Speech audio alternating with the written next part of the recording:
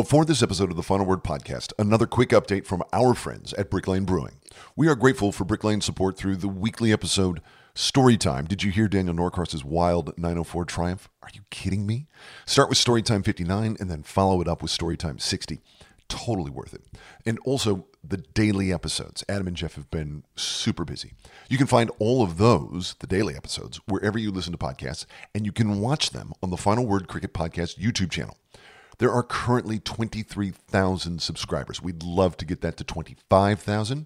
So if you are not a subscriber to the Final Word Cricket Podcast YouTube channel, please stop by, check it out, and if you like it, subscribe, and then you'll never miss a video.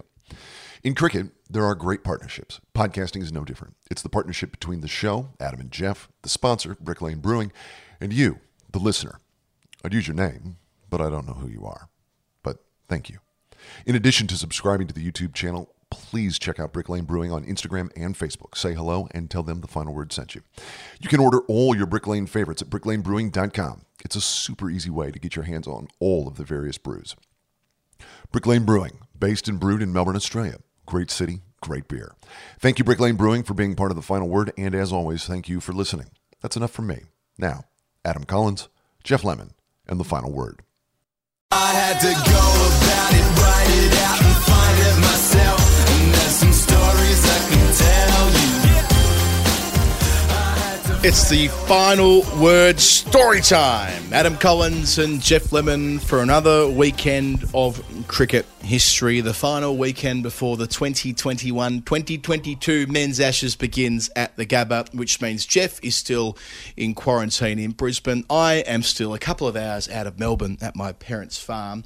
And Jeff, today being the start of December, it's when Spotify begin releasing all of their analytics for the 12 months that have been. It's always quite a nice day for us on the show. I don't use Spotify for podcasts personally, but a lot of people do. Many of them send them through the number of minutes they've listened to the Final Word, and there's some pretty outrageous stats out there today.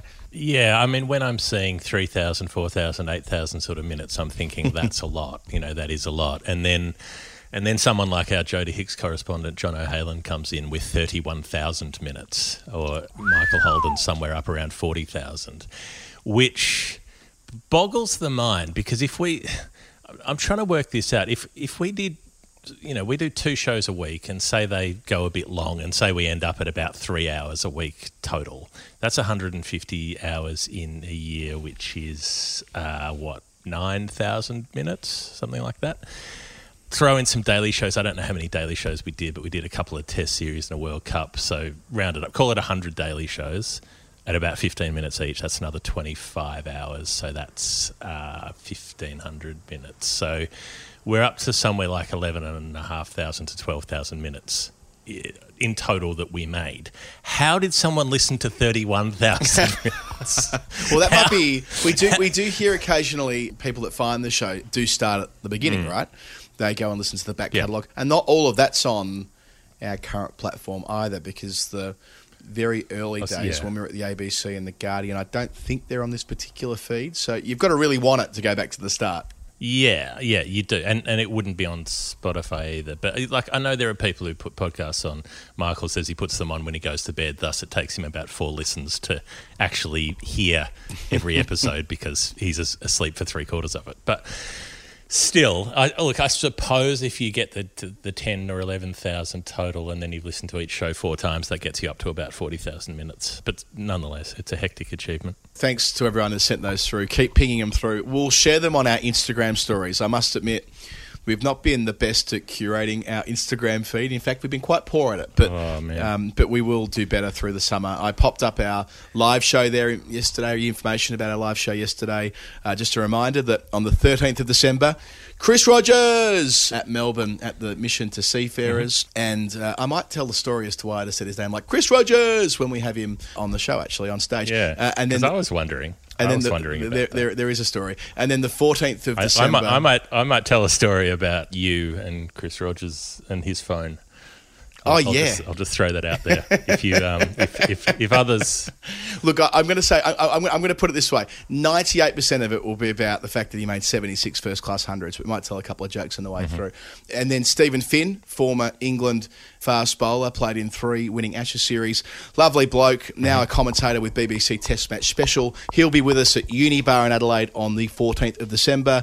All the ticket information, finalwordcricket.com/live. There are 2 ticket links below. We haven't quite sealed the deal on the 4th of January in Sydney. Never fear, those of us who reached out and asked us what's going on there, we are doing a Sydney show on the 4th of January. We just haven't quite nailed down the venue yet. But even if it comes to us recording it in a park, standing atop a milk crate with a megaphone. In Moore Park. Let's do it at the... Look, a couple of people have made it known to me that we disrespect rugby league on this show. So let's go to that statue outside in Moore Park, where the Cricket New South Wales headquarters is. There's a statue of someone throwing a rugby league ball. I don't know who it is because I'm not au fait with the sport. But, we'll gather around that statue to show our love and respect for the great Peter Volandi's game of rugby league. Extremely happy to do so. Let's get rugby league drunk as well on the way through. It'll all be supported by Brick Lane. Not that we're going to overindulge on the Brick Lane, but the point is that Brick Lane will be at the Melbourne show, it'll be at the Adelaide show, it'll be at the Sydney show, so never fear on that front. All the ticket information, as I mentioned, finalwordcricket.com/live. These are great nights. Tickets are selling fast.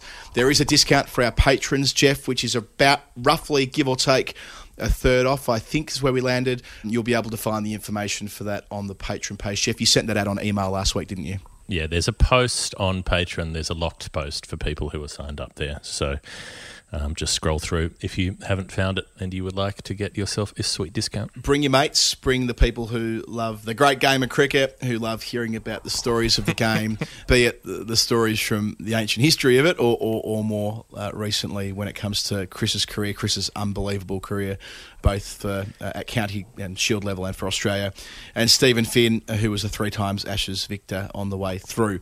And I think this might be the first time we've ever had a guest who will be taller than me in Stephen Finn, not Chris Rogers. But that's exciting. Well, Finney, I think he's 6'7", if I recall correctly. So we told many stories about 6'7" or 6'8". Yeah, we told many stories about Finney on the show before because Anna Forsyth, let's call her our Canada correspondent, each of her nerd pledges so far have related in some way to Stephen Finn. If there was an unofficial Steve Finn fan club, she would be the president of it. So in a way, I'm a bit disappointed we can't do this with Anna in attendance in England. Maybe we'll do another live show in England when you're around, Jeff, that Anna's around for as well, and ask Finney to come back and do it a second time because, of course, these live shows don't get put on the podcast feed. That wouldn't be fair to our guests. So you've got to be there to hear it and be part of the frivolity of the night, which is always an enjoyable thing with lots of fellow travellers. finalwordcricket.com/live. Jeff, let's get into the show. The reason why we're here is to rattle through numbers in a game that we call... Nerd Pledge! Nerd Pledge. It's a game that we play with the people on our Patreon page. They support the show. They fund the show. They make the show possible by sending us contributions, a bit here, a bit there.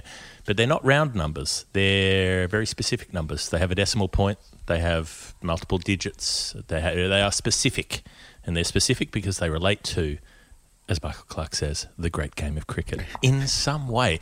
But we don't know how, and we have to work out what the relationship is. For instance, first cab off the rank today, Steve Moore has sent in $3.69 Australian cents.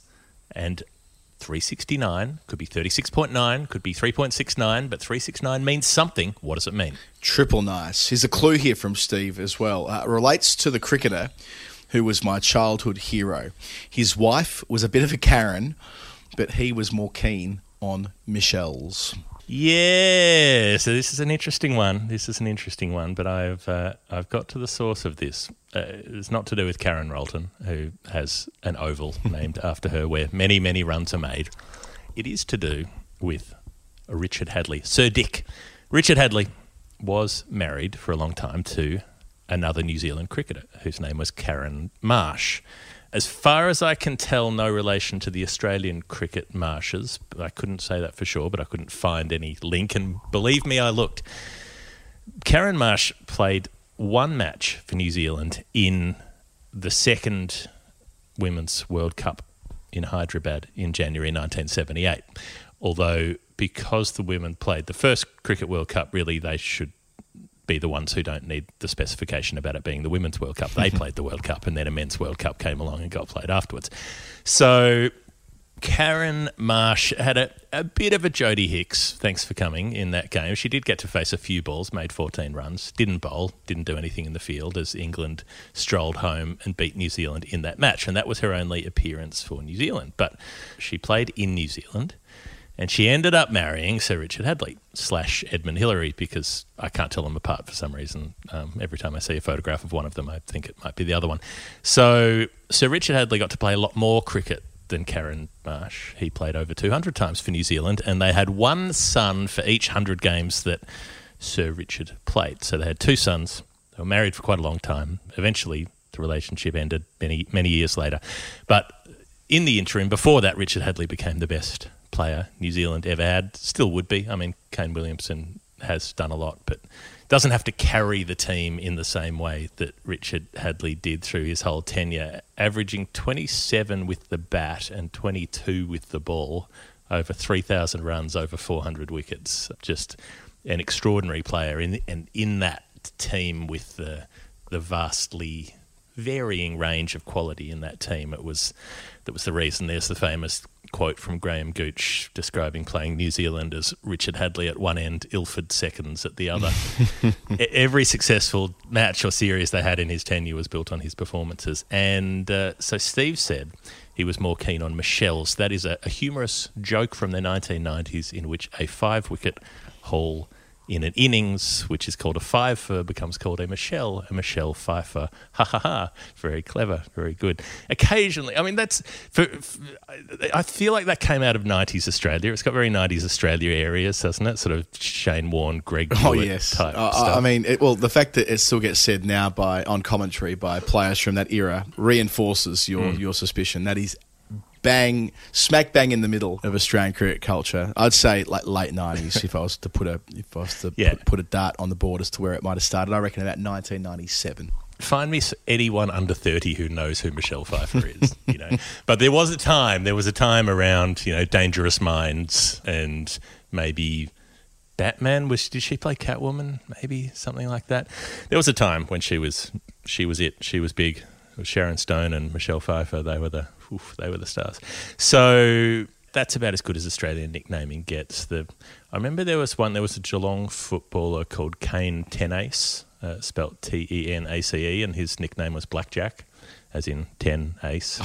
10 and an ace, you get Blackjack. And that's pretty good. But those are the real outliers in Australian nickname. I was going to culture. say, by Australian standards, they're 1 and 2 on the podium, I reckon. That's Oscar Wilde. Yes. I mean, I didn't get much. I mean, before I was born, I was going to be Colo, right? Like there was no doubt about that. The fact that you hate getting called Lemo brings me great joy. Never have I seen you recoil the way you recoil when someone says, "Hey, Lemo," and you're like, "Oh gosh, for fuck's sake!" Yes, I am from Australia. You lament. Well, I don't get it much, but I mean, I don't like any of it. I don't like Colo. I don't use it. I refuse to use it. I'm a conscientious objector. And so if anyone... Look, I'm like, his name's Adam. Just call him Adam. Jesus Christ. If you must, you can call him Colin Adams, as you're known by the admin staff at Cape Town, was it? Yes. And Twitter.com as well. Figure out how the name... Yeah, Colin Adams.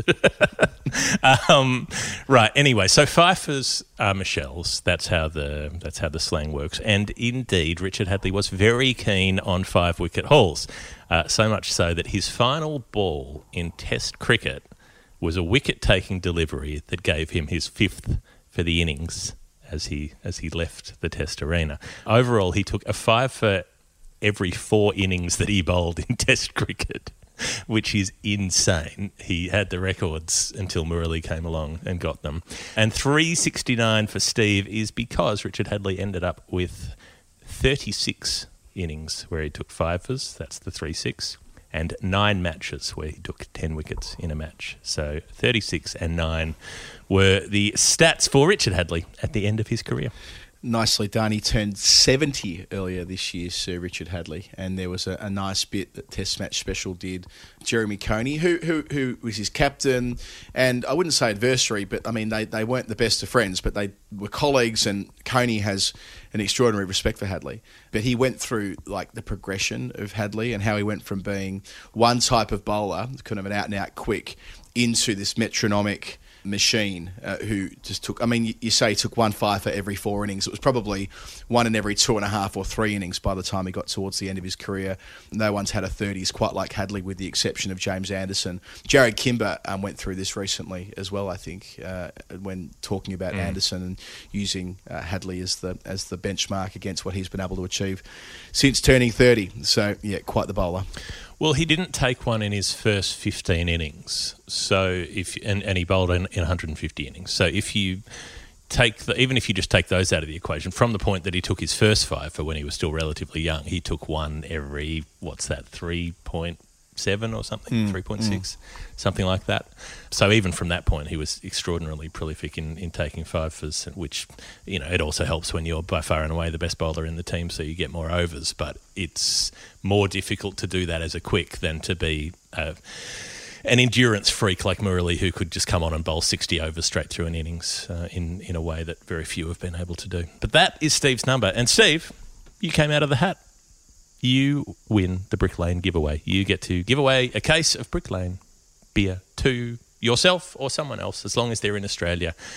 You will be sent the details on how to do that by the fine people at that brewery. And, it's Christmas coming, so you get to be Santa.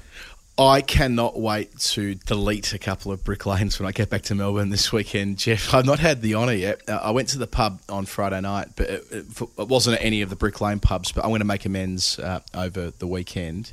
And then presumably throughout the time I'm staying in Melbourne, which is the majority of time through December, with the exception of the Adelaide Test match. I won't use the Marsh 182 code. If you jump on, the only reason I won't is I want to pay full freight, because Brick Lane have been such great supporters of what we're doing here. But if you want to receive 15% off Brick Lane, and we know that people tend to buy beer in bulk around the festive season, around Christmas parties and Christmas Day and all the rest of it, why not jump on the Brick Lane website, all in the show notes, and put in the code MARSH182, and that'll get you 15% off. And I tell you what, there aren't many breweries giving a discount during December. It's peak season. You know, if you can find a slab of beer with 15% off it in Australia in December, you're doing bloody well. Well, you've got one through the Final Word. So buy all of your Christmas beer through the brewery that's making some of the best beers in the country, nay, the world. And I can't wait to get stuck in over the weekend. Jay mentioned off the top in our intro that we are looking to spend some time in a Brick Lane pub on New Year's Eve. Now, that's not for the midnight bit. That's not for the countdown and not to snog us necessarily. This is for lunch. What we're hoping to do, and we might try and do this during the Boxing Day test for the daily shows as well, is to record our end-of-year episode that we've done. Every year we've done the pod, as is the custom, end of year. You record an end-of-year show. That's the way of the podcast world. But we're hoping on New Year's Eve around lunchtime to go to a Brick Lane pub in Melbourne and not do it as a live show, but kind of like we all gather around a big table and do it together and have a bite to eat afterwards and enjoy a couple of Brick Lanes. So a bit of a watch this space on that front. And thanks to the team there again for being great supporters of what we've done through 2021. And again, so it'll be in 2022. BrickLaneBrewing.com. Our next number comes in from Julian King. It is in Great British Pounds. It's 382. And Julian says the only clue is that this was before we played the Final Word game a few months ago. The only clue is that if you need an ageing, non-spinning off-spinner and agricultural batsman who seems to come off once or twice a year, I'm fairly local. So, okay.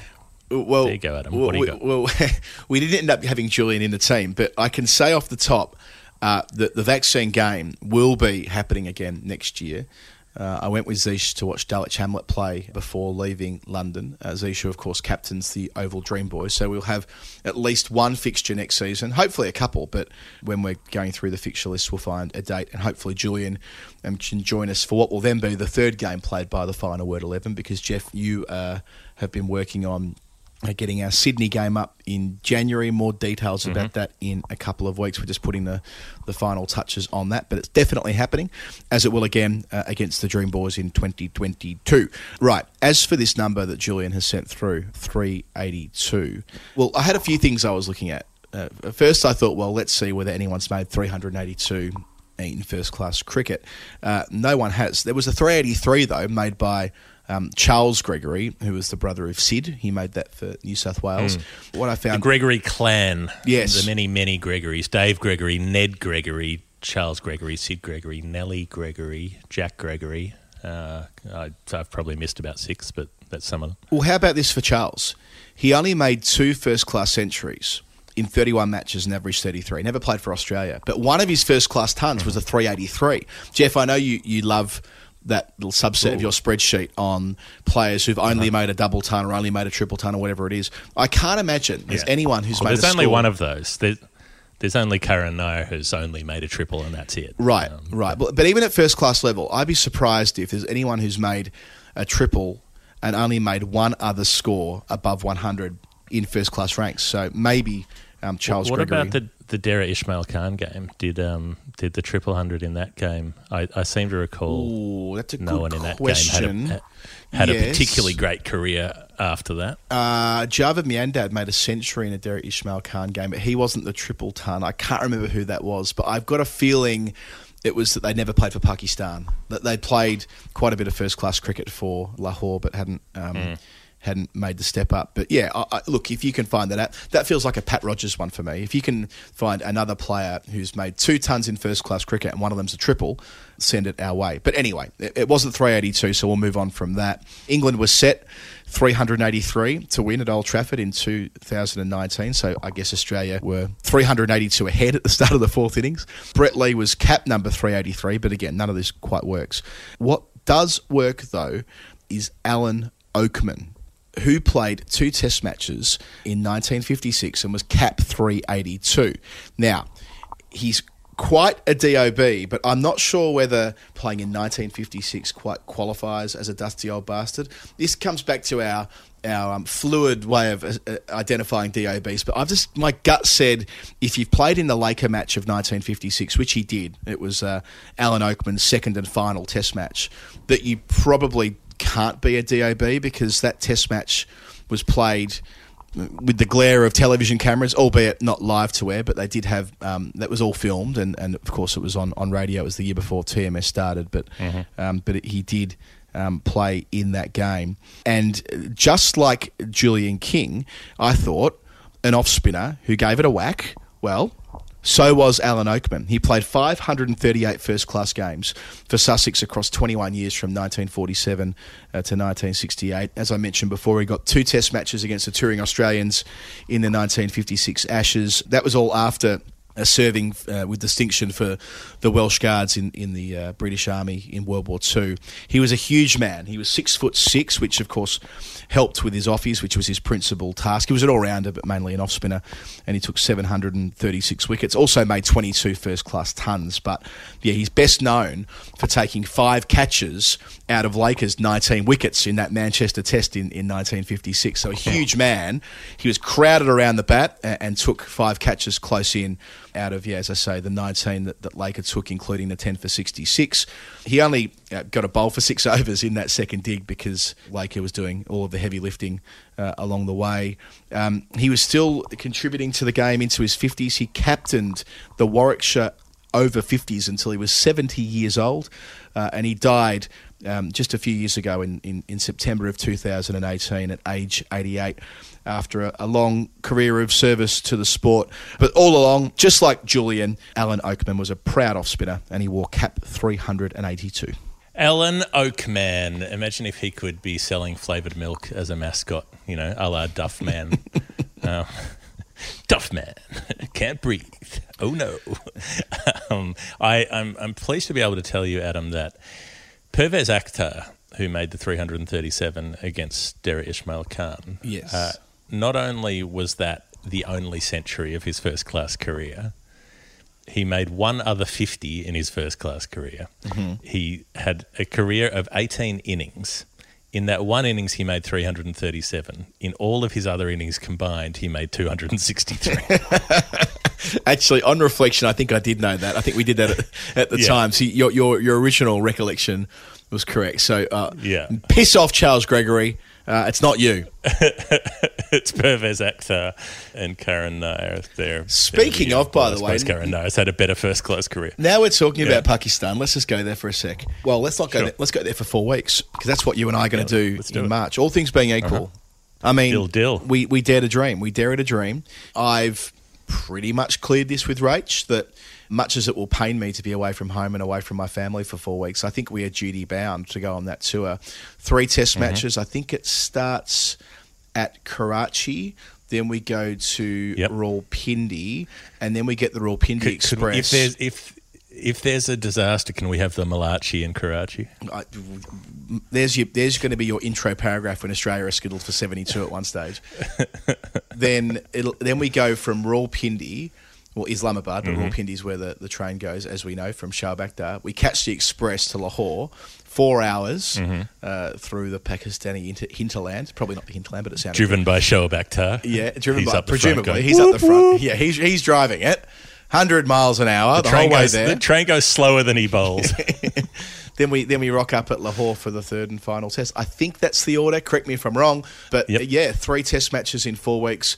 We wouldn't want to be anywhere else. That's in March, which means that I think there's a gap that makes this all tie together in terms of sort of doing the tour bit. So I know we signed up a bunch of people earlier in the year for this, but we're going to be revisiting it properly over the next month or so as we kind of work out the art of the possible, how many people might join us in Pakistan. It'll mean the Brazil trip doesn't quite tack on the back of it as we originally envisaged, but that'll be our second final word tour when we get to Brazil, perhaps a little bit later in 2022. Yeah, I think maybe splitting them up is more feasible given that they're not exactly in contiguous parts of the world. You know, it's not a logical transit hop from Karachi to Rio de Janeiro.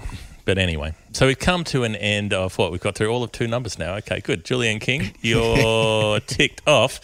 Jeffrey Gabriel next up, Australian dollars 604. We've got a clue. Jeffrey says, the son of an Englishman, this blue bagger achieved a double blue, a third in a three-peat. But unlike the 2 double blues before him, this blue bagger was never a blue bag. He contributed heaps before he was Trout. Heaps with a capital H and Trout with a capital T. Jeff, as soon as I saw this, I'm thinking Sturt.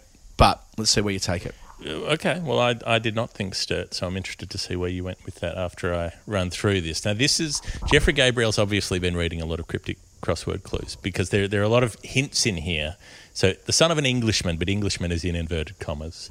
3-peat is like the name Pete, not like... you know, the Brisbane Lions, 3-peat. And so there are these other hints and heaps and Trout, but double blue bagger, double blue. So the first thing that I thought of was, is this someone who played for New South Wales who also got a university blue? Because a blue bagger is a New South Wales player, someone who wears the baggy blue cap. And you get a blue if you play cricket for Oxford or Cambridge. So was there anyone who did both? There was a New South Wales cricketer named Peter Carroll who got a blue at, I can't remember which of the universities, but one of them, I think it was Oxford. But he never played for New South Wales. The only first-class matches on his record are for the university. He played district cricket and so on in New South Wales. Peter Roebuck was a Cambridge Blue who went on to live in New South Wales, but that would be too much of a stretch to call him a blue bagger. Did I then go through the list of every single New South Wales cricketer and find everyone named Peter and work out whether they went to Oxford or Cambridge? Yes, I did. As far as I could tell, none of them were. No capped New South Wales player. The other clue is a blue bagger, but never a blue bag. As far as I can tell, a blue bag is also slang for a lawyer because apparently they send off their court robes in a blue bag to be laundered. So then I was looking for players named Peter for New South Wales who've been lawyers, but I couldn't find any of them either. So dead end there. I don't know if that's what Jeffrey was trying to put across, but if so, I couldn't work it out. So I went to the other end of the clue. The best thing I could find about New South Wales and Heaps with a capital H, Heaps Oval is the name of the ground in Lismore, the cricket ground there.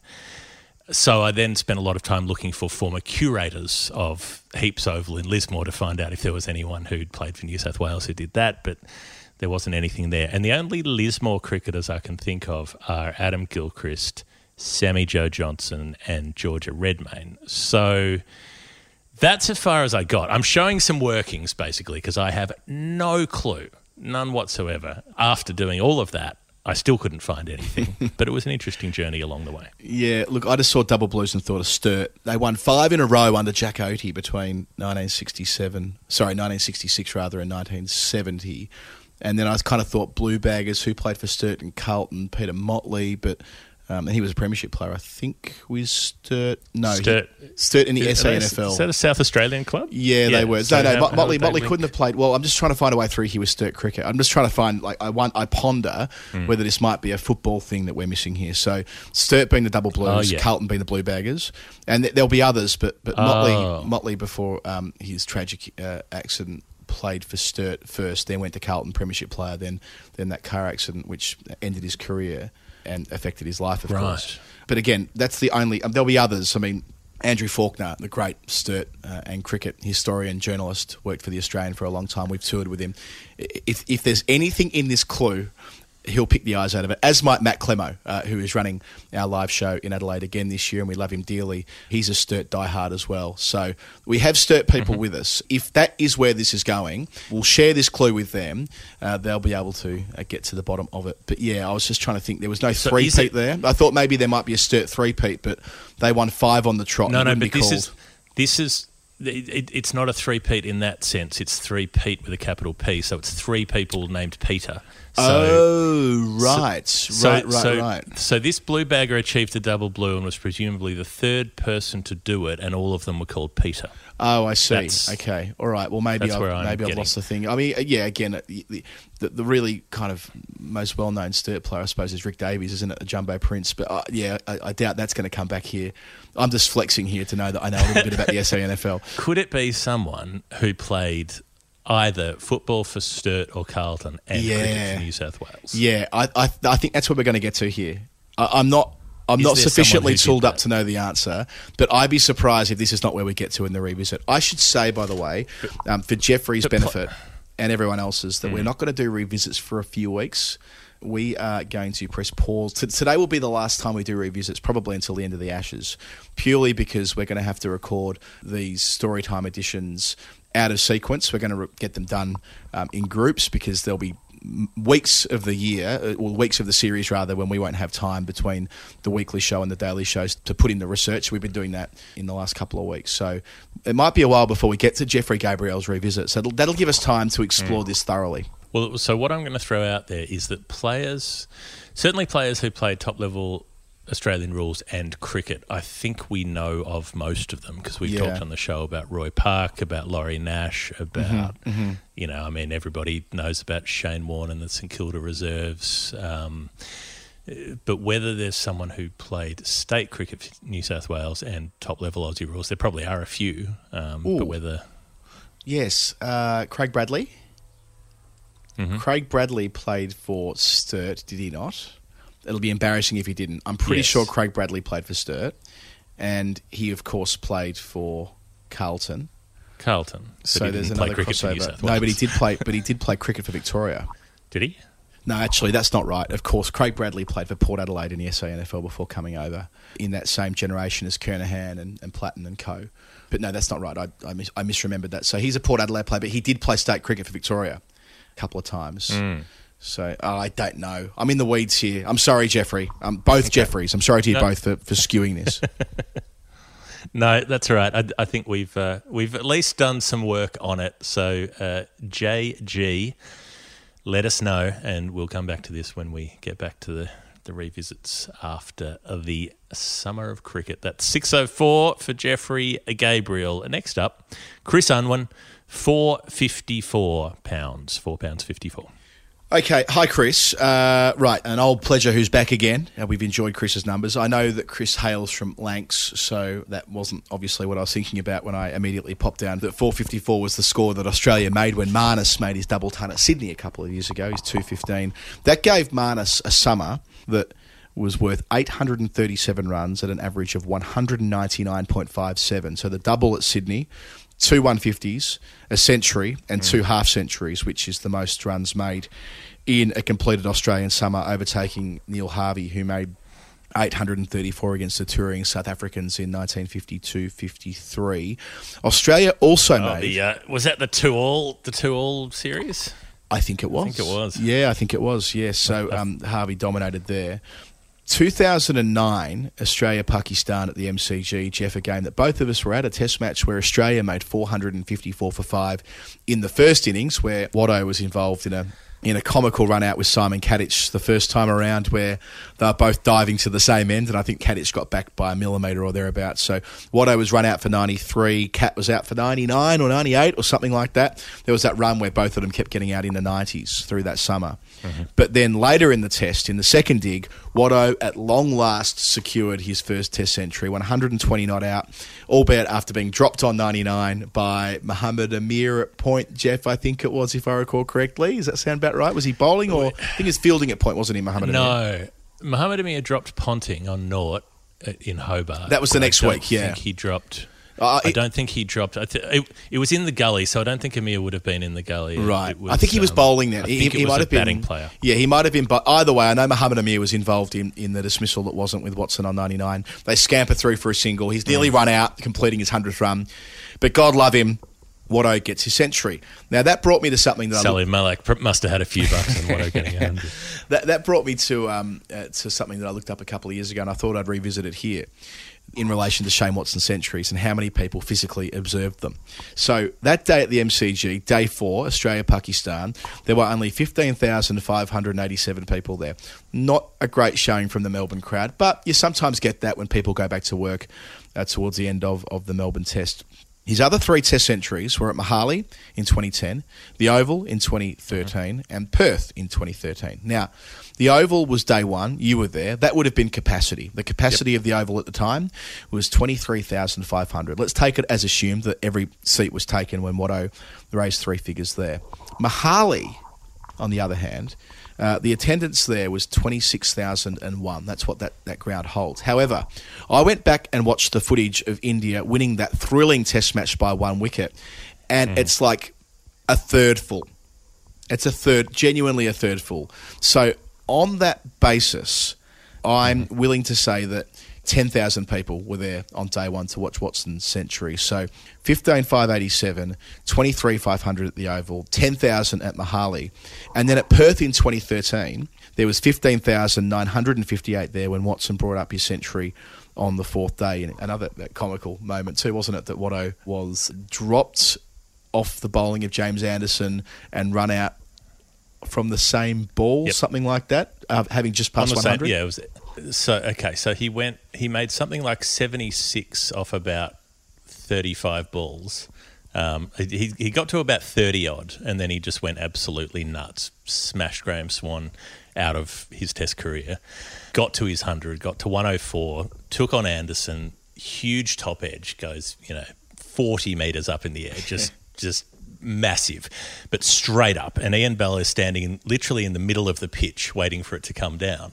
And it comes down and just goes clean through his hands and onto the ground. And Ian Bell just stares down at the ground at the ball. And then he looks up and realises Shane Watson is standing next to him, also staring at the ball, because he was expecting to be caught. And he just hadn't bothered to finish the run. He's just standing there. And then he's like, oh, shit, and tries to run for the other end. And Bell picks it up and throws the stumps down.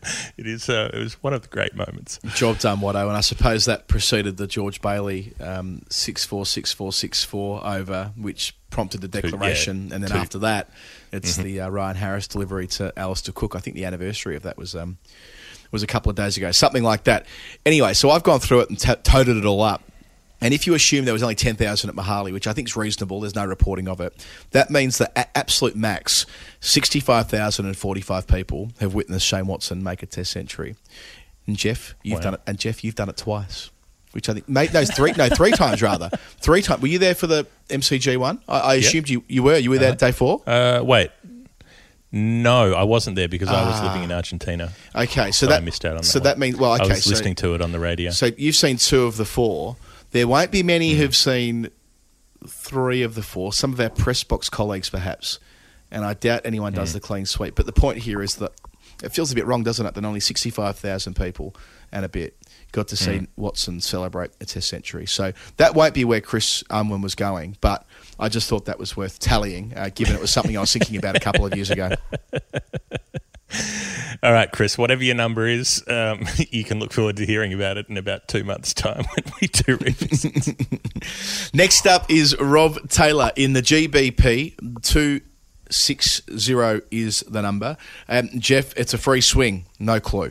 260. Okay, so not many interesting Test innings of 260, although Conrad Hunt got one who's always, it's always a good name to use as a euphemism if you want to insult somebody, C Hunt. What a Conrad Hunt.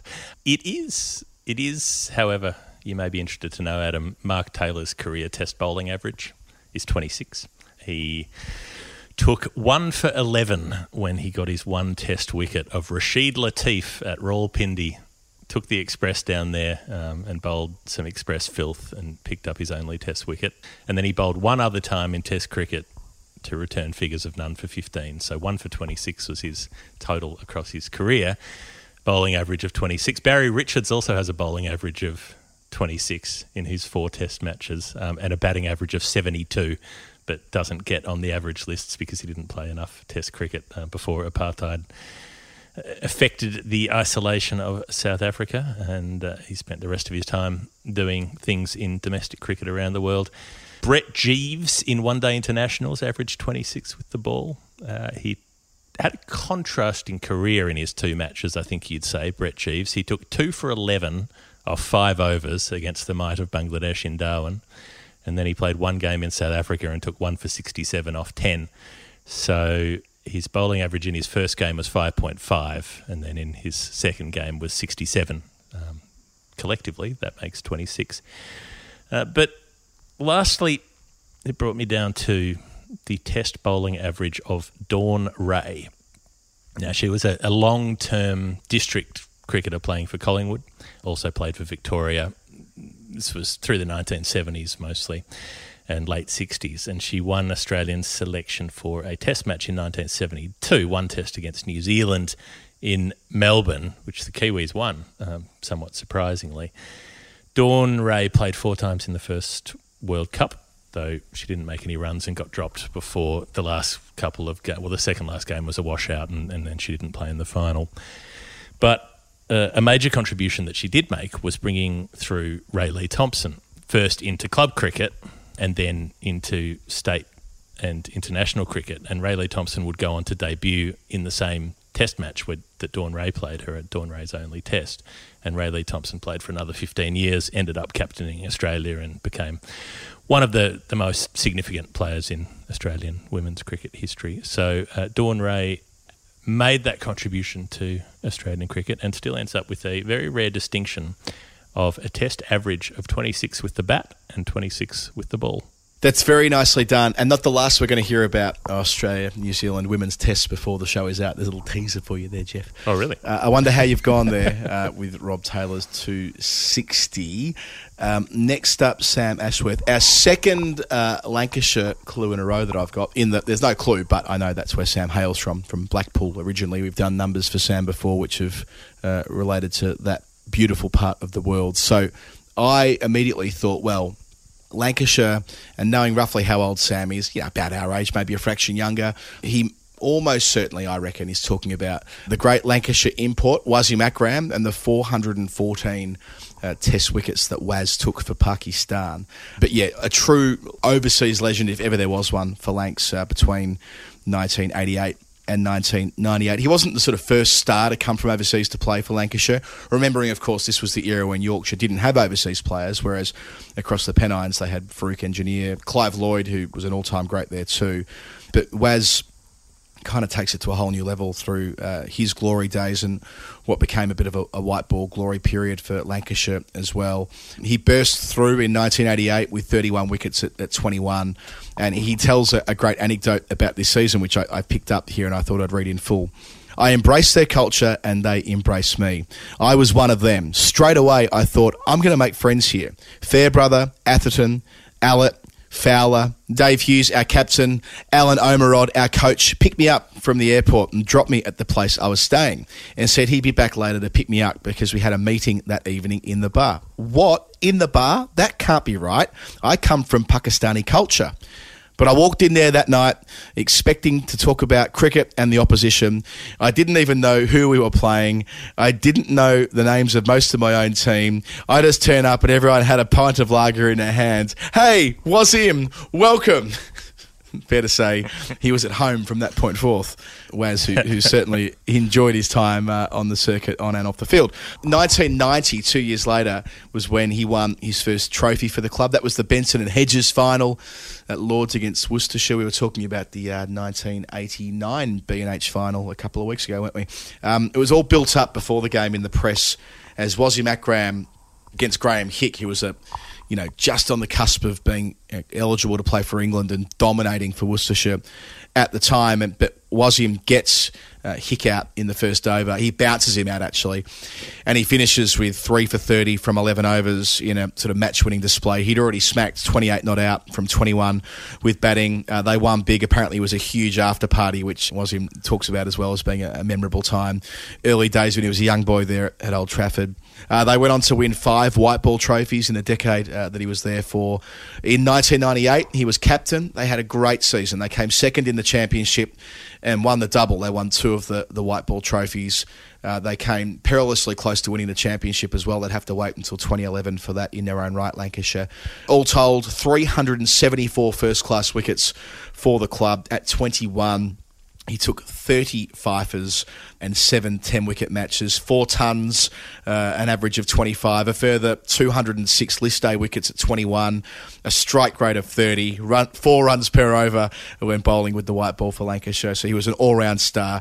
And, of course, the aforementioned 414 test wickets in a stellar test career for Pakistan, which I reckon is where Sam Ashworth was going. And in a BBC poll just last year of Lancashire fans, 29% said he's the greatest overseas player that Lancs have ever had, only behind Clive Lloyd, who 66% went with. But still, through that period of the 90s when he was at his best, he was invincible, especially in England. Very good. The combined might of Wasim and Waqar we talked about last week, and then the county cricket career of Wasim Akram this week. It's Wasim fortnight on the final. Ever since seeing him dance in that video from Pakistani TV during the T20 World Cup, you could tell he was a man who knew his way around a dance floor. My word.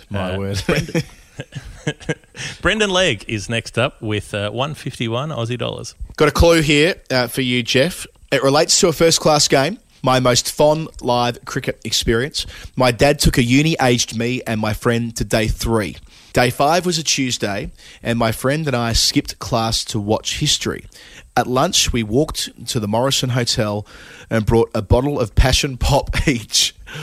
After the game, we jumped the fence into the members area and were quickly expelled. But on our way out, bumped into a former Lord Mayor curator who was also thrilled at the result. A memorable game by any standard. And Jeff, I don't know what you've written here, but I'm pretty sure who you're going to talk about. Lord Mayor curators do narrow it down quite a bit. 151 is what Trevor Barsby made to set up Queensland's first Sheffield Shield win in 1995. Mr. Sheffield. Incidentally, we had sent through to us in the DMs during the week a link to Fran Drescher's cameo, in which you can get a message from Fran. The payments all go to charity. She has a charity set up, but the subscriber price for a personal video is something like $1,050. It's steep. It's very steep. So if you want to do something nice for Jeff and I over Christmas, don't do that. Yeah. Spend it on something better. Get 80 slabs of Brick Lane at 15% off. So it's probably not worth the steepness of the impost. But I was also like, have I probably spent $1,000 in my life on stupider things cumulatively? Probably. But, I say do a video of yourself. Give us your own cameo of she was working in a bridal shop in Flushing, Queens, till her boyfriend kicked her out in one of those crushing scenes. Give us a bit of that, the whole song on video. That we will appreciate. Yeah. Yeah, it's a real stretch in that song. She's the lady in red when everybody else is wearing tan. I mean, what? Yeah. Like, you're just trying to find something to rhyme with Fran at that point. That line reeks of desperation. Yeah, that's right. That's like when Sinatra says, I didn't do it the shy way. And it's like, you just ran out of shit to rhyme with my way. You used highway, you used byway. There was nothing left.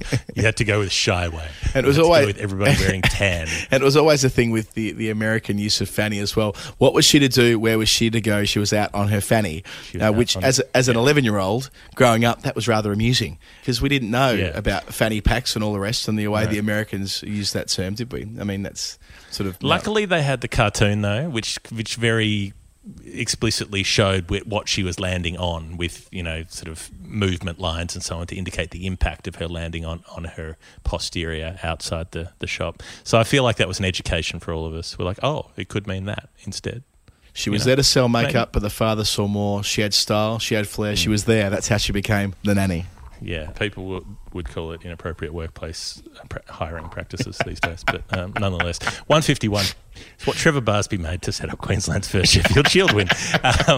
They had come second 5 times in the previous slightly more than 5 years, but not much more, and hadn't been able to get over the line. They were pretty sore about it. They had Stuart Law as the captain, which was interesting because Alan Border was still there in his sort of farewell year. He'd retired from Test cricket, but he wanted to have one more go around at the Sheffield Shield as the non-captaining senior pro. Fine leg to fine leg, please. A champion. Off you go, AB. Off the fine leg, buddy. For all that doubtless bullying that he handed out over the years when he was leading the team. I'm tipping you would have been slip or mid-wicket, but I still don't think anyone would have told AB what to do at that point. The bowling attack, in retrospect, very good at the time, pretty raw. Andy Bickle, Carl Rackerman was the other sort of old head. Paul Jackson was their left arm orthodox, and they had the exquisitely named Dirk Tazalar backing up to round out the 4. So they bowled out South Australia for 214, and then Hayden makes 74 and Barsby makes 151 opening the batting.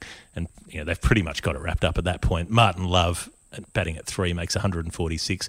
Border makes 98. He gets out when he's bowled by Ben Johnson, who was presumably on the juice and charging in 9.4 seconds. 9.79. Ben Johnson. No, sorry, 9.83 was it? 9.83 if it's legal. It was not. It was not, as it turned out. It was not legal. No, nor was anyone else in that race. There's that great piece about the dirtiest race of all time, where they said there was one of the 8 finalists did not get banned or investigated for illegal. I mean, Carl Lewis got braces when he was like 33. Yeah, Dan Old Plan. Carl Lewis needs braces. Chattergram. Carl Lewis needs braces. Yeah, he also he tested positive for a bunch of banned stimulants, which somehow he got thrown out on a technicality in some way. So real Cold War energy around his 84 performances. They're like, Carl Lewis, little bit questionable, but the Russians aren't here and we have a Cold War to win. Carl Lewis seems to have actual rocket packs in his shoes. Look, we do what we got to do. So, Ben Johnson, at least the years on the juice, got him through Alan Border for 98, but it didn't help too much. The tail made heaps of runs. All up, they make 664. Batting one ball shy of 200 overs and setting the trend for Queensland being absolute ruthless bastards in Shield finals and just batting until the opposition was dead. So South Australia did make them work for it in the last innings, making 349, but still lost by an innings. The Lord Mayor, or the former Lord Mayor, was Clem Jones, who'd been the Labor Lord Mayor for nearly 15 years through the 60s and 70s. He was a surveyor, and so he came in with a brief of civic improvement, and his big achievement was installing sewage lines all through Brisbane, which used to run on septic tanks before Clem Jones got there, which really isn't that long ago. So his name is now on the big airport tunnel that you'll take if you're arriving in Brisbane. The Clem Jones tunnel will take you here and there across town. He's still revered in that town. And as for Trevor Barsby, he's still got his daughter Gemma going around in the Big Bash, who was bowling with both arms this season. She finally pulled it out in a game where she switched. She's ambidextrous and she can bowl off spin or left arm orthodox, but she was bowling them both in the same innings depending on the matchups, which is exactly the kind of area we like to see. That's the 151 for Brendan Legg. Yeah, there was a grandstand named after Clem Jones at the Gabba as well, the old Gabba, before they turned it into kind of one generic bowl, which I presume they're going to have to knock down before they are an Olympic city in 2032 to give that greater capacity and maybe even to be the Olympic Stadium, I suppose. That'd be kind of cool if Clem Jones ended up having a stand named after him at an Olympic stadium. And they got the trees back as well. You know, you sort of read John Harms talk about how the Gabba once was when he was growing up underneath the casuarinas and all the rest of it, and the wind whistling through behind the scoreboard there. I think they could do plenty to make the Gabba a better ground for cricket into the future, using the Olympic Games as the catalyst for that. Because, frankly, at the moment, it's comfortably the worst test venue in Australia, so it needs work. And Jeff, you can enjoy the Gabba in a couple of weeks' time when you're there and I'm not. I will enjoy it. I will enjoy sitting there for 5 days watching it rain, which looks like this is the first day when we're recording this that it hasn't been absolutely hosing down for pretty much the entire time I've been here, and I'm in day 10 of quarantine. So it'll be good to have done 2 weeks of isolation in order to report on the rain. But these are the risks you take in the world of cricket. Jeff, next number, and I think it might be our last number of the first batch before we come to the revisits, is from Declan Lawler. Only appropriate that we talk about Declan again after the extraordinary work he did on behalf of the Lord's Taverners running the Thames Path earlier this year. Now, his number being 628 in GBP. I've seen Declan bowl. He has taken bags of 6 for 28 in his time, I'm sure. He's quick. He moves it around. He has that kind of approach. I reckon he's had big days where he's taken a 6 for. I also think that he'd be a big fan of Liam Plunkett, who he looks a little bit like Liam Plunkett, actually, come to think of it. Sadly, he only played 13 test matches in cap 628. He was probably a better test bowler than that, but just the way his career played out, he didn't get as many opportunities with the red ball as he did with the white. Of course, he goes on to become a World Cup champion, so all is forgiven there. Now, there have been 9 instances of 6 for 28 in international cricket, and I want to tell you about a couple of them, Jeff.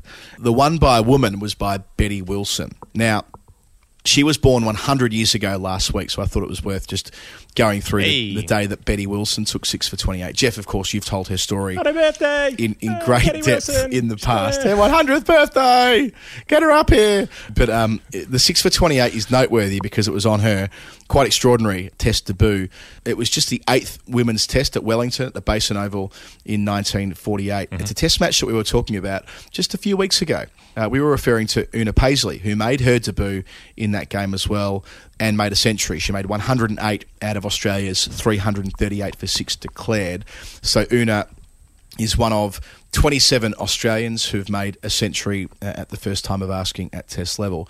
On Una, we lamented when telling her story how little there is about her floating around on the internet. It seemed kind of wrong that a player who's part of this group of esteemed Australians doesn't sort of just have more out there, even something as basic as a Wikipedia or Cricinfo biography that goes beyond the very, very generic career stats and that kind of thing.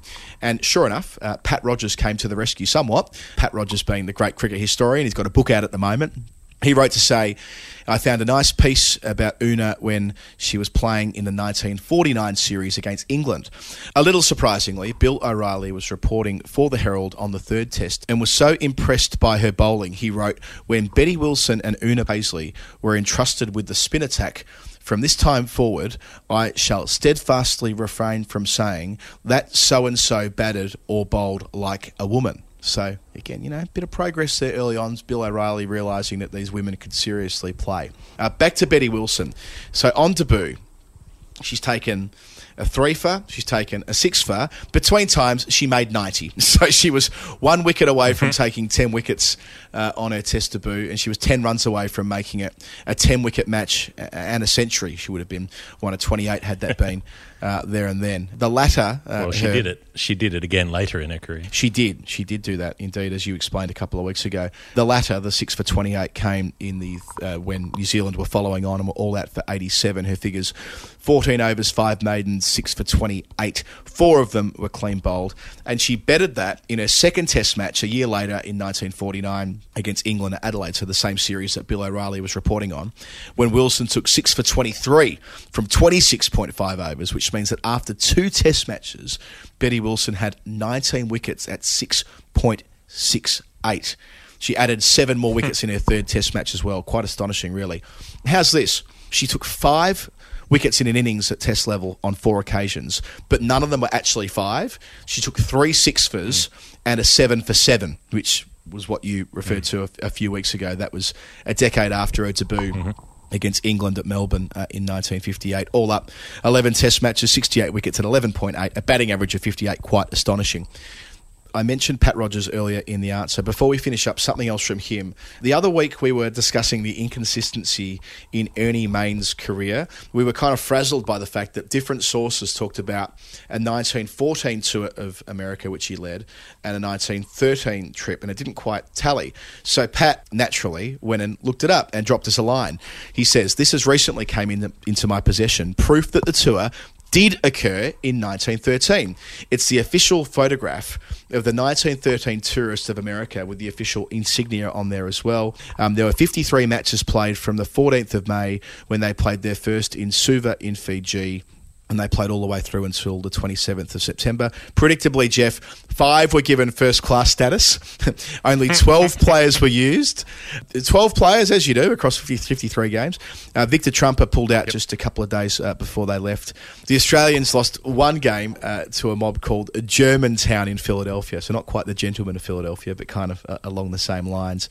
There was a subsequent tour in 1914, which is why there's that confusion. But it does mean, Jeff, that his Wisden obituary is incorrect. So I think that we should try and get Ernie Mayne's Cricinfo / Wisden profile updated. We have to just triple check this, but I think there might be a way when we can get an update made to the official record, because now Pat Rogers has dug out the photo. How's that sound? These are the reasons we're here. These are the big issues that we tackle on Storytime. That's the end of the new numbers. If you want to send us one, very easy, patreon.com/thefinalword. In doing so, you'll help us keep making the show.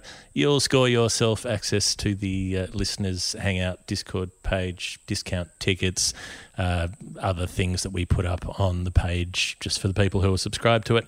So it's good fun. Come along, help us make the show, and you stand a very good chance of winning the Brick Lane beers as well. Hi, I'm Brian Waddle. You're listening to The Final Word with Jeff Lemon and Adam Collins. Final word story time, Adam Collins and Jeff Lemon. Before we begin part 2, we've received a tweet in from our friend and patron, Adam Soffer. He wanted us to give a plug to this wonderful effort from a Melburnian called Ollie, a young Melburnian. It's called First 11 Cricket. I'll bung it in the show notes. And it looks like what Ollie's done here has created a game called First 11 Cricket. Massive cricket fan. So it's a themed card game. Would have been the perfect thing for us growing up, Jeff. We would have played that for day after day after day, which involves test match statistics. That's how the game runs. It says here it takes 2 minutes to learn, 5 to 20 minutes to play. And how's this for Ollie, who's a youngster, donating 50% of the proceeds to the Cancer Council of Australia. So thanks to Adam for bringing it to our attention, and good on you, Ollie. First 11 Cricket, we'll bung that in the show notes. Time for some revisits. The first of these, 626, that was from Jack Firth, Jeff, and you got to the bottom of it. Yeah, this is strictly speaking a confirmation, but with some extra info. So we talked about George Brown taking 626 first-class wickets, despite having a Test career in which he was a wicketkeeper and never bowled. Adam, I think you mentioned his Hampshire team being bowled out for 15. Yes. At one point. What we didn't mention is that they actually won that game. That was the bit that we left off. They got bowled out for 15. Yes. This is a famous match that you will remember. So it was Surrey who bowled them out. I know maybe I was doing this with Norcross and you. No. It was me. It was definitely. Well, whether I set the pins up for Daniel or otherwise, I remember looking at the scorecard, but I didn't clock they actually won the game. Yes. So we didn't get onto that either. But so they'd conceded 223, then been bowled out for 15 in the space of 8.5 overs. Phil Mead, top score with 6 not out, naturally got asked to follow on, and it was going sort of better but not great at 274 for 8, a small lead at that point. And then who else but our man George Brown should put on a partnership of 177 with the number 10 wicketkeeper Walter Livesey. So Brown makes 172, Livesey makes 110 not out. Number 11 Stuart Boys helps out another 70 runs. Hello, boys. And they're all out for 521. So they made 34.7 times as many runs in their second innings as they did in their first innings. And they set Warwickshire 314, bowled them out for 158 and won by 155. Easy peasy. What a sport. Got to love it. Chris Arkle is our next revisit. 591. And Chris sent us a subsequent clue, Jeff. I think it's a record that will never be broken. It has an England players only 100 and an Australian players only 50, and how they did this in a low-scoring tied match. First class, both were rebels. The 591 is a match number for the English player. There's nothing Adam Collins loves more than a tied match, so over to you. I loved researching this. I mean, the deduction, I don't want to sort of blow my own trumpet here, but this took some doing. But I thought to myself, Rebels, let's start with the Rebel Tourist. Let's look at games that are played in the 80s and kind of wound it back to a couple of county fixtures specifically. One of those in 1984 at Hastings in July of 1984, which is where Rachel, my partner, was born just 7 months earlier. Right, Sussex were playing Kent in this game. Dickie Bird was officiating. Kent bat first and they're all out for 92. They're not helped by their captain, Chris Tavares, or Chris Cowdrey, or Alan Knott. Their test players all did very little. Sussex ran through them. Sussex fared a little better, though, with the bat. They were all out for 143. And Terry Alderman, we'll come back to him in a bit, took 4 for 46. Gosh, he loved bowling in England. That, of course, was 3 years after his first trip there in 81 when he took 41 Ashes wickets. Now, Kent, the second time around, sent out a night watchman. In comes the veteran. In comes deadly Derek Underwood, one of Kent's finest. By that stage, he's 39 years of age. It's been 2 years since his final test match because since then, he'd been kind of hanging out in South Africa. He'd been a rebel tourist. He was one of the first rebels to go, indeed. I think it was in 82-83, the winter of 82-83. But he only went and smacked 111 out of 243 to get Kent right back in it and give themselves a lead. Now, Underwood, per the clue from Chris, never made another first-class 100. This was it for him.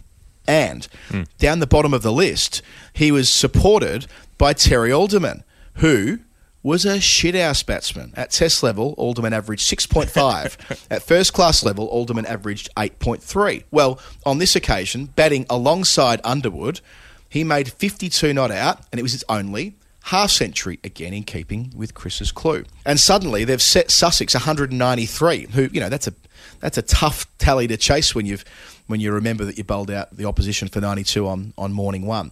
But anyway, more to do for Alderman. He took 4 of the first 5 wickets to fall. Underwood took the other.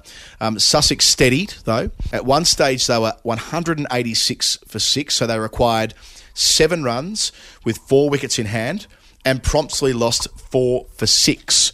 Alderman took 1 at the end, which gave him to finish 5 for 60, 9 for the match to go alongside his 52 not out. The match was tied, the 45th first-class game ever to be tied, and the first in the county championship for a decade. There's only been 67 tied across the 250-odd years they've played first-class cricket.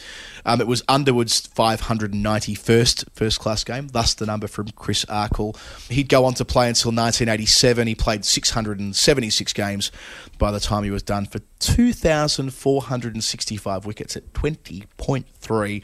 And here's the bit that I found interesting. So Alderman and Underwood in 1984 proved to be quite the combination with the ball for Kent. In Alderman's case, he took 76 wickets at 23 in that season. But they obviously got on pretty well because press fast forward a year And where does Terry Alderman go? Exactly where Derek Underwood had been a couple of years prior. He became a rebel tourist as well. So in terms of where they were at in their respective careers, Underwood wasn't long back from South Africa. Alderman wasn't far away from taking the money and going over to South Africa.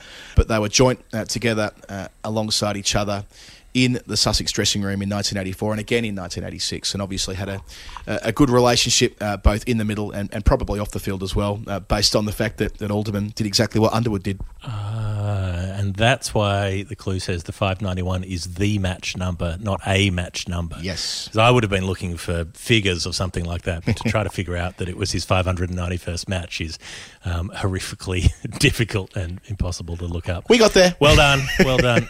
You've smashed that one. That's a great answer. Matthew Johnson next up with 519.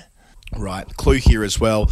We looked at the 1929 fifth test where Bradman and Ryder had that sort of nice little transition, didn't we? But Matthew's pledge relates to a best performance from a favourite player, but not in the format where they were best known for. This player gets a few mentions on the podcast, but I don't think his story has been given the full final word treatment yet. Jeff, what say you? Well, it's relevant that on the ticket purchasing list for our live show, Sexy Ryan Thomas is coming to our live show in Melbourne. So, you know, people, anybody who wants to meet Sexy Ryan Thomas, this is your opportunity. And this clue is about Sexy Ryan Harris, the man who gave Sexy Ryan Thomas his name.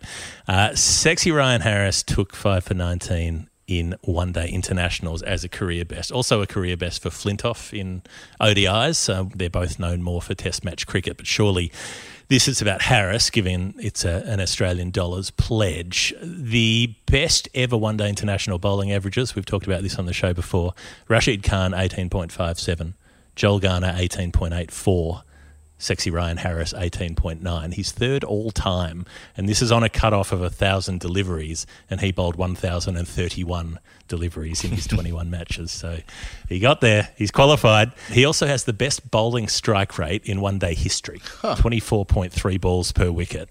Ryan Harris has the best of all time in that 1,000-ball qualification category. But basically played almost all of his one-dayers in the space of 6 months in 2010. So he got the 5 for 19 in Perth against Pakistan, hoovered up wickets in his first few games, took another 5 for I think he took one in his previous game, and then the 5 for 19 was his third game, and he got 5 more. So he had one wicketless match in his career, and that was when India got bowled out in 29 overs and he only got to bowl 5 overs. So he was a wicket-taking machine for the short time that he played in one-day cricket. But he's, mostly known for Test cricket. He's a player who honed his craft at South Australia, not South Africa, although he was good in South Africa for most of a decade. Then he moved back to Queensland, finally got picked for an ODI in 2009 as a one-off, back into that team in early 2010, played a couple of T20s, and then he picks up a Test debut after he's turned 30. He's one of those fairly rare players to do that. He plays 2 tests, takes 9 wickets, gets his first injury, and this is the pattern for his whole career. So he gets back at the end of 2010 for the Ashes, plays the middle 3 matches, but breaks down at the MCG after taking 9 wickets in Perth. Gets back for 2 tests in Sri Lanka and 1 in South Africa, and then gets injured again. Plays 2 tests in the home summer against India and gets injured again. And then he sort of has his best period where he comes good in 2013, plays both tests in the West Indies, 4 out of 5 in England, and he's left out. He's not injured for the first one, but he's left out, and then comes back at Lords and gets on the honour board with 5 wickets and doesn't get left out again. And then he plays all 5 at home through the whitewash Ashes. He bowls the Alistair Cook delivery that he'll be known for the rest of his life. Has an absolutely outstanding series opposite Johnson. Goes to South Africa, plays through the 3 tests that they play there. And it's only by the 8th test in that sequence, so 5 Ashes tests and 3 South Africa tests. In the 8th test in that sequence is when Peter Siddle misses that game with injury. But until then, they've had the same bowling attack, which has been Mitchell Johnson, Ryan Harris, Peter Siddle, Nathan Lyon, all the way through those 2 series. He goes on to play 3 out of 4 against India in the home summer of 2014-15, misses the match in Brisbane, I think, when Josh Hazlewood makes his debut, who then stays on in the team.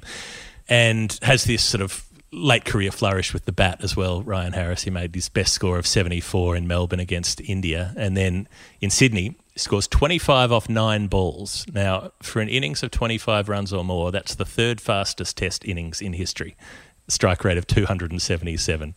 So he's on a few record lists, Ryan Harris.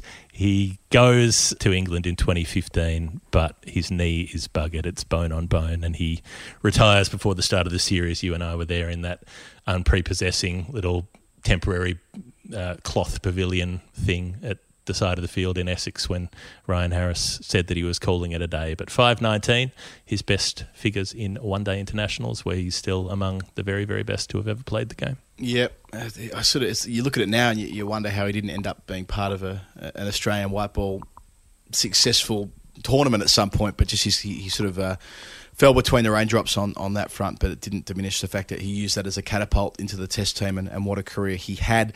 Thank you, Jeff, for that, and thank you, Matthew Johnson, for the revisit. We've got one here from Nick Tewson, Jeff. It's a good one too. The number is 296. What's the clue first, though? We looked at Artie Wellard and we looked at Joey Palmer, and Nick Tewson says, in many ways I wish I had been referring to Arthur Wellard, the six-hitting machine. It's not Joey Palmer, though I love the dustiness multiplier effect. This player qualifies on both the how long ago and limited matches played axes of the dusty old bastard Cartesian plane. The stat makes up part of his first-class record. He was born and died in the same town in regional New South Wales. I came across him while compiling my all-time New South Wales men's team. What else do you do while in lockdown? But there is a reason he didn't play for Australia more. Yeah, there is. Right, let's just work through my my logic here. So, had it been 297, I would have gone, Harry Moses, who made 297 for New South Wales against the Vicks in 1887. He had 6 Test matches and a very good first-class career, but didn't quite convert it. Not perhaps quite into best 11 New South Wales contention, though. However, how I did this was I went through the best bowling and the best batting for every New South Wales player ever and stumbled upon a 9 for 68 and realised that I didn't know who Tom McKibben is, who took this 9 for 68. So I digged a bit deeper, and I'm pretty sure that's exactly who Nick is talking about. So 9 for 68 are the 4th best figures for New South Wales in Shield history. That was in 1895 against Queensland at the Ekka, the ground that you and I recorded that a couple of years ago, Jeff, where Bradman made his debut in the summer of 28-29. Now, what do we know of Tom? Now, first of all, he had a moustache. He bowled quick off spin. He was born in Bathurst in 1870, which is where he died as well. So that's kind of in keeping with the second part of Nick's clue about being from the same town. He went to England in 1896 after making his Test debut in 1895, and this is when things get interesting. So in 1896, that Ashes series, he bowls well in the Test matches, takes a couple of threefers, but it's across the broader tour where he takes 101 wickets at spit when he's suddenly getting plenty of attention for all the sort of wrong reasons. He's seen, in a word, as a chucker. And we all know, Jeff, and you've written about this, how damaging it was for players around that time, really, all the way through until television took over in the 70s, where if you were seen as a chucker, it could really destroy your career. It didn't do so initially. He came back to Australia in 1896-97 and took 44 Shield wickets, which was then a record. It lasted for a good 40-odd years, I think, until Chuck Fleetwood-Smith broke it in the 30s. But it was written at the time, according to his obituary, that there was little doubt that he continually threw. He was getting this huge spin, and there's an image that I found that kind of shows how he bowled the ball. But here's the thing. He had loads of flex in his wrist. It kind of reminds me, reading a passage here, that he was a little bit like Murali. It reads as follows.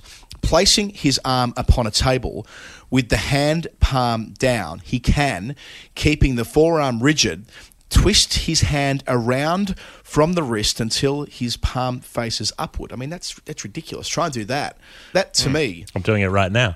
Yeah. I bet like at least 5% of the people listening to this show are trying to do it. Yeah, exactly. I'll read it again. Place arm upon the table. Place his arm upon the table with the hand palm face down, and with his forearm rigid, he can twist the hand around from the wrist until his palm faces upward. I mean, that's not easy. I can do it if I turn my forearm over, but presumably you've got to move his forearm staying facing down. Yeah, I think your forearm's got to remain absolutely still to make it justifiable. So, yeah, he's a bit of a precursor for sort of freakishly flexible off-spinners. He was picked for the 18, 87, 88 Ashes anyway, but not a lot of success, and that was kind of that in terms of his international career. But a huge first-class record, which is why I'm sure Nick was wondering why he never gets mentioned in terms of the best New South Wales 11s. 320 wickets for the Blue Baggers at 19.7 with 28 five-wicket hauls and a first-class economy rate of 2.96, which is what Nick's number is. So